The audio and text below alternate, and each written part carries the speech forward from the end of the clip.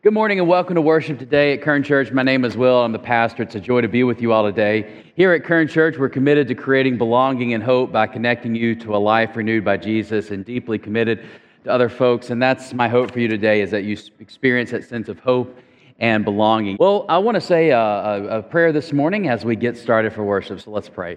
God, thank you so much for this time and this space to gather with others to worship you. I pray that your spirit is uplifted as people worship you, and I pray that you open the hearts of all that are here, whether they're joining online or whether they're here this morning, to experience whatever it is that you desire for us to experience. Through Christ Jesus our Lord. Amen. Today, church, we are talking about prayer. And if you're new here or if you are exploring Christ, you may be thinking, okay, great, the church is talking about prayer. That's pretty cliche. And so, here we are. But here's the thing when it comes to prayer. Prayer is something that people have in common in such a big way. Because regardless of whether people go to church or not, regardless of really if people express faith or not, research tells us that people pray. In fact, the research firm Barna found that the most common spiritual practice for Americans is prayer. In fact, I think we probably have that in common more than just about anything these days, because the research says that about 94% of Americans have prayed at least once in the past 3 months. And so if you look at anywhere else, I don't think you could get a group of 94% of Americans to agree on just about anything these days. But 94% of us said that we have prayed in the past 3 months. This means that prayer is something that you and I and almost everyone in our community and in our country has in common. And this is really kind of interesting to me, at least, because we're at the beginning of this whole election cycle, and I'm dreading the whole thing. So maybe we have that in common. Maybe you're dreading it too. But it's easy to focus in the election cycles. It's easy to focus on things that people disagree about. I mean, that's why candidates do what they do. It's easy to focus on things that people disagree about, but as much as society is defined by what we disagree in, there is so much there that we believe also in prayer. As much as we disagree with people, we also believe in prayer. And as much as there are people who disagree with you politically, they also believe in prayer. And I know that's really hard sometimes to imagine that anybody who would be so crazy enough to disagree with you politically might also believe in prayer. But it is true. It's just where we are today. So today we're going to spend some time talking about prayer. And my hope for you is that this is helpful. That this is helpful, because whatever your relationship with prayer is, my hope is that it is helpful, because I think that wherever you are starting with prayer, maybe you pray like one time in the past 3 months, or maybe you pray every day, but wherever you are in your relationship with prayer, I think there's always room for improvement. And so right now what I want to do is to do something that it might be dangerous, I don't know, but I want to take just a poll, okay? And so I want to invite you to be a little vulnerable for a second. I'm going to do it too, to raise your hand if this might describe you. Do you believe in the power of prayer? But maybe you raise your hand if you believe in the power of prayer, but maybe you can admit that you don't pray as much as you want to or as much as you think you should. Does that, yeah, okay. Or maybe you believe in the power of prayer, but you just kind of struggle with how to pray. Like, how am I supposed to do this? And that might explain, or that might describe you as well. And so the reason that I ask you to raise your hand is not so that I can then, write your names down and send you a track on prayer and make sure I've got everybody. The reason I did that is because I wanted you to just see that other people are raising their hands too.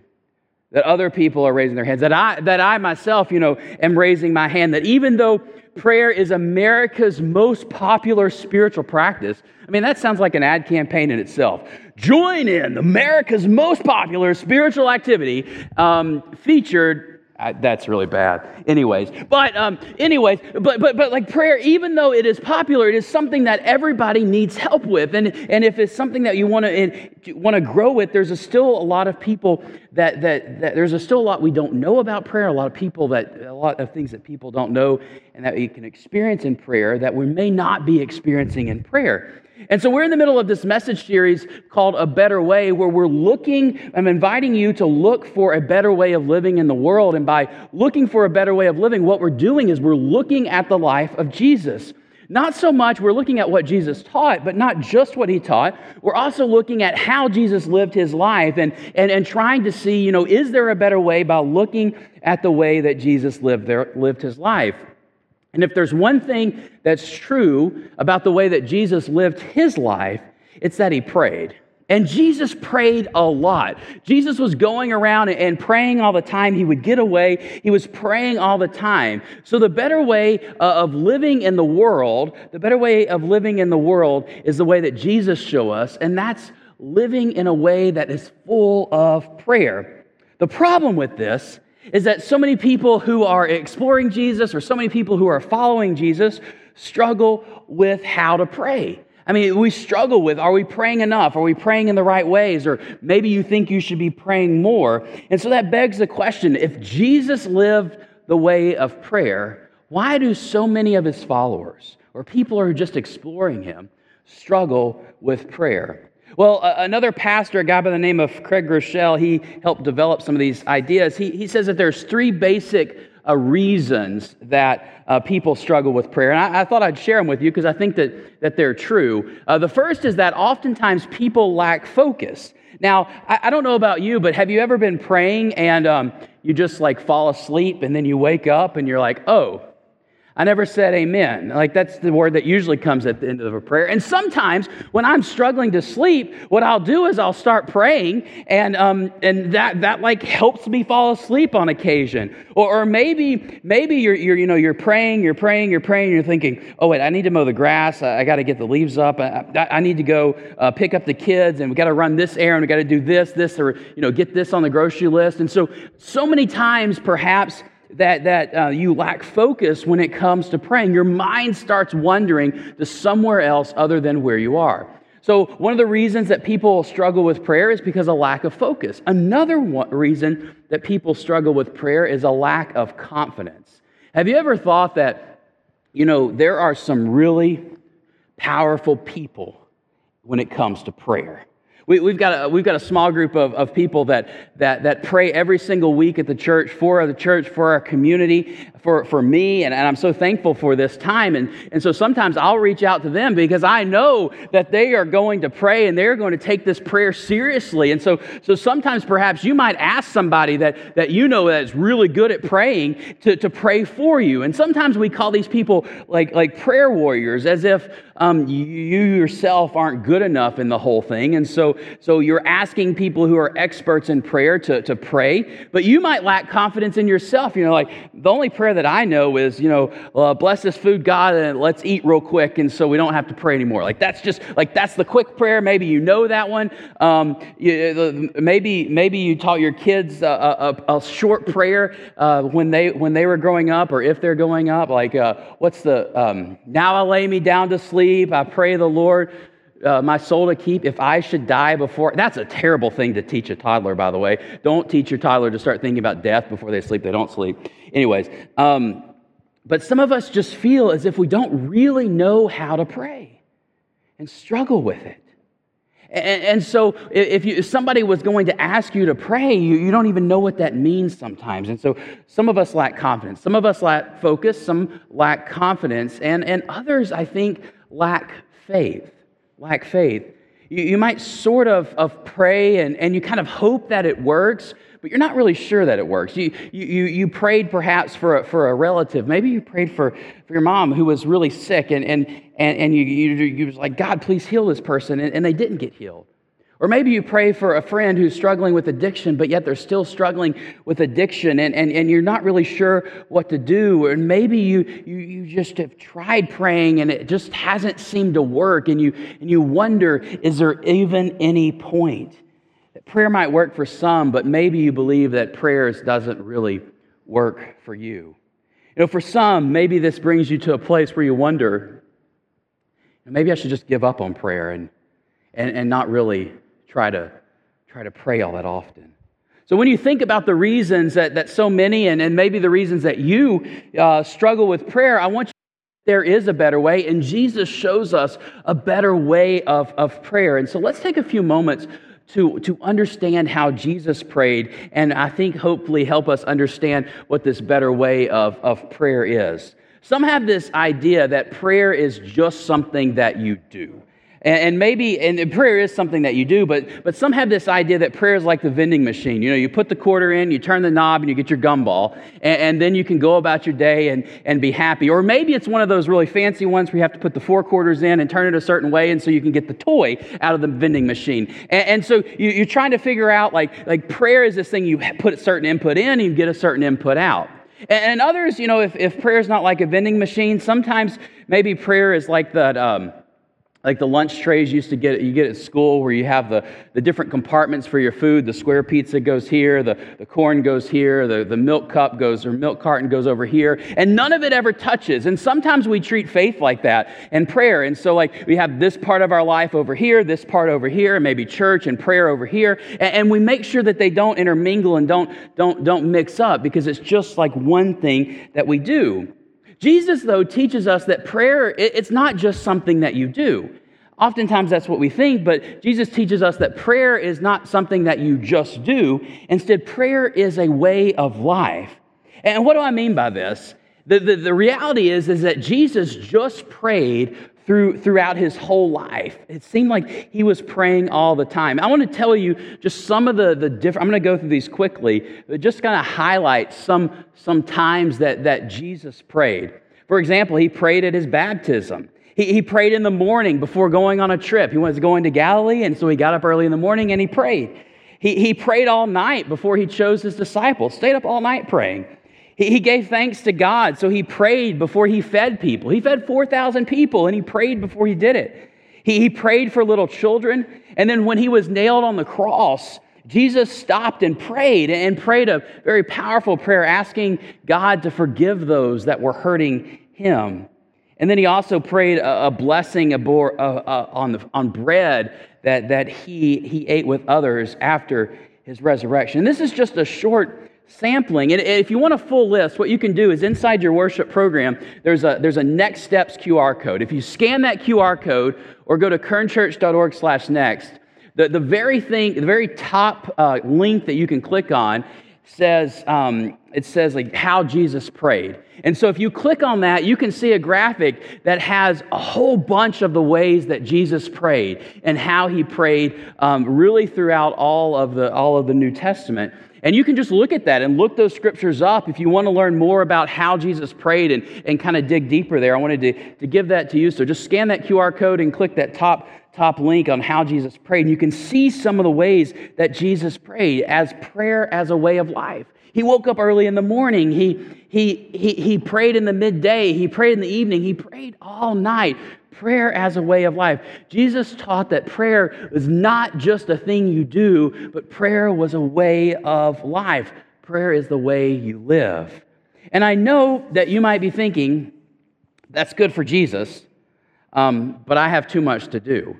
I mean, sometimes we think that Christians believe that Jesus was God, and so because Jesus was God, that means that he didn't have as much to do, or he was better with time management. But Christians also believe that Jesus was fully human. And so when you take this idea, I don't know how Jesus was able to do it all, but he struggled with some of the same limitations that we do.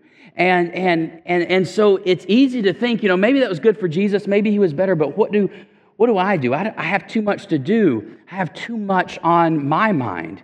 And here's the thing, I get that because I have a lot to do. I have a lot on my mind, but if you're always doing, and if you're always going, you're going to wear yourself out.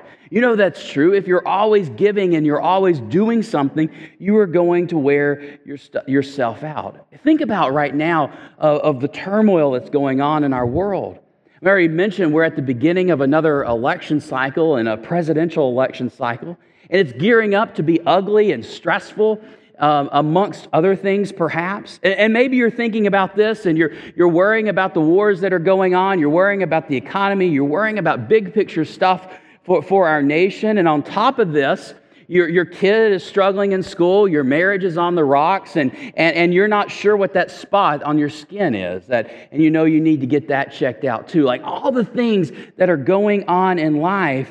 You know, how are you supposed to have time to pull back, to get away in the morning, to pray all night as Jesus might have done? What are you supposed to do? How are you supposed to find time for prayer? But if you're always doing, you're going to wear yourself out. And so try doing all that without God. It's hard. You're going to be exhausted. I know in the midst of the hard stuff, in the midst of the really hard stuff, I need God. I need God just to get through, and so I have to pray. I have to be able to figure out things with God because I can't do it on my own. I'm not strong enough.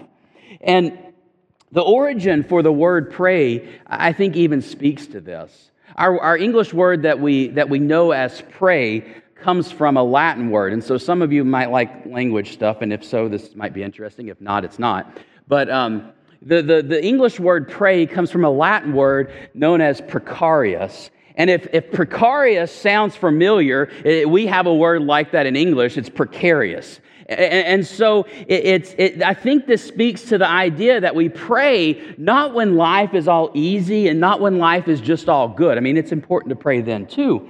But we don't pray just because we have a lot of free time on your hands. But you pray because life is precarious. You pray because life is precarious.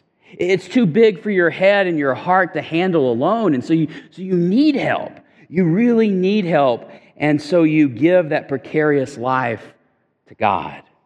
And when you give it to God and you start living prayer as a way of life, you grow closer to God. And here's what Jesus had to say about this. And one of Jesus' followers, Matthew, tells us what Jesus had to say. And this comes from Matthew chapter 6. And I'm going to be sharing this from a translation of the Bible that's really more of a paraphrase called The Message. But Jesus says that when you pray and when you live your life in the way of prayer, the focus will shift from you to God, and you will begin to sense His grace. So as you begin to live prayer in your life, your focus will shift from you and the precarious nature of your world and the precarious nature of your health or whatever's going on in your realm, and will begin to shift to God and His grace. And as you begin to sense God and His grace, the precarious things of this world shift from view, and you grow a deeper reliance on God, and your life becomes more manageable as you learn and as you live this better way of prayer. And this better way of prayer is not just an action that you do. Prayer is the way that you live. To help followers of Jesus understand this way of prayer as a way of life, an early church leader, a guy by the name of Paul, once wrote a letter to another congregation and told them that they should pray without ceasing. Pray without ceasing. He was writing to a group called the Thessalonians. And this is a calling to pray continually, to pray through your whole life, to never stop praying, and to live prayer as a way of life. Now, if you've ever heard this verse before, to pray without ceasing, perhaps you're like me and it caused more like heartburn than anything else, because it seemingly sets this high bar of like, if I'm not praying without ceasing, and I'm thinking about the basketball game or I'm thinking about the project that I need to get done, I'm messing up. I'm not really praying as I should. And because it can seem to put like this super high standard on what God wants from prayer. And maybe you feel that way. And I think that would be true if prayer was just an action. If prayer was just one more thing that you had to put on your to-do list to try to get done. Because if it was, that means you have to get something else off. That means you have to take something else off of your to-do list that's already jam-packed and that's already busy. But prayer, the way Jesus teaches us, prayer is just not an action that you do. Prayer is a way of life. It's the way that Jesus prayed, wherever you live, whatever's going on, as you walk through your life. And to help you, I hope, live into this better way of prayer, I want to give you three things, and these are really simple things that I have learned recently that I think that can help think about prayer. And there are three basic things that you can take with you perhaps and help live this better way of prayer. And that's when it comes to praying, keep it simple, keep it real, and keep it up. Like three things. Keep it simple, keep it real, and keep it up. When it comes to the first one is keep it simple. Prayer is not about flowery language or trying to just say the right thing. That's not what prayer is about. Sometimes people get this idea that only certain professional Christians or pastors or choir leaders or band leaders can be the ones to pray because they know the right words to say. But that's not what prayer is about. Prayer is not about saying the right thing. Prayer is just about simply being with God. I think about the difference between a first date and a mature relationship. And I want to say, like a disclaimer, I have no idea what it's like to date.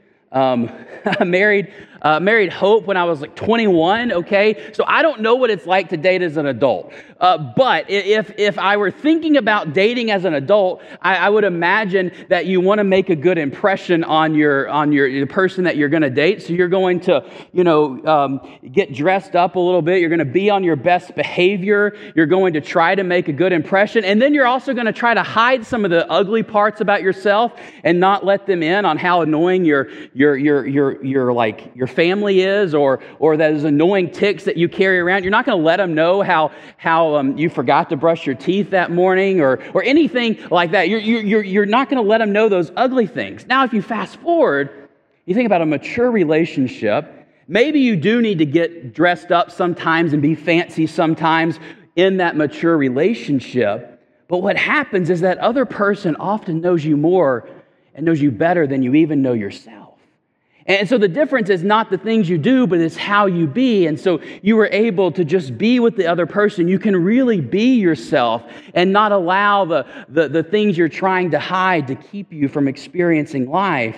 And I think that's what it's like to really pray with God because God knows you. Even when you try to hide things from God, God knows you. And so prayer and just keeping it simple is just about experiencing God and keeping it simple. Here's what Jesus had to say, and I've already read a little bit of this from Matthew chapter 6. Here's what I want you to do, Jesus says. Find a quiet, secluded place so that you won't be tempted to role play before God. Just be there. Just be there. As simply and honestly as you can imagine. And then the focus will shift from you to God, and you will begin to sense His grace. The world is full of so-called prayer warriors who are prayer ignorant. They're full of formulas and programs and advice, peddling techniques for getting what you want from God. But don't fall for that nonsense. This is your Father you're dealing with. And He knows better than you what you need. With a God like this loving you, you can pray very simply. So Jesus is just saying, be simple with God.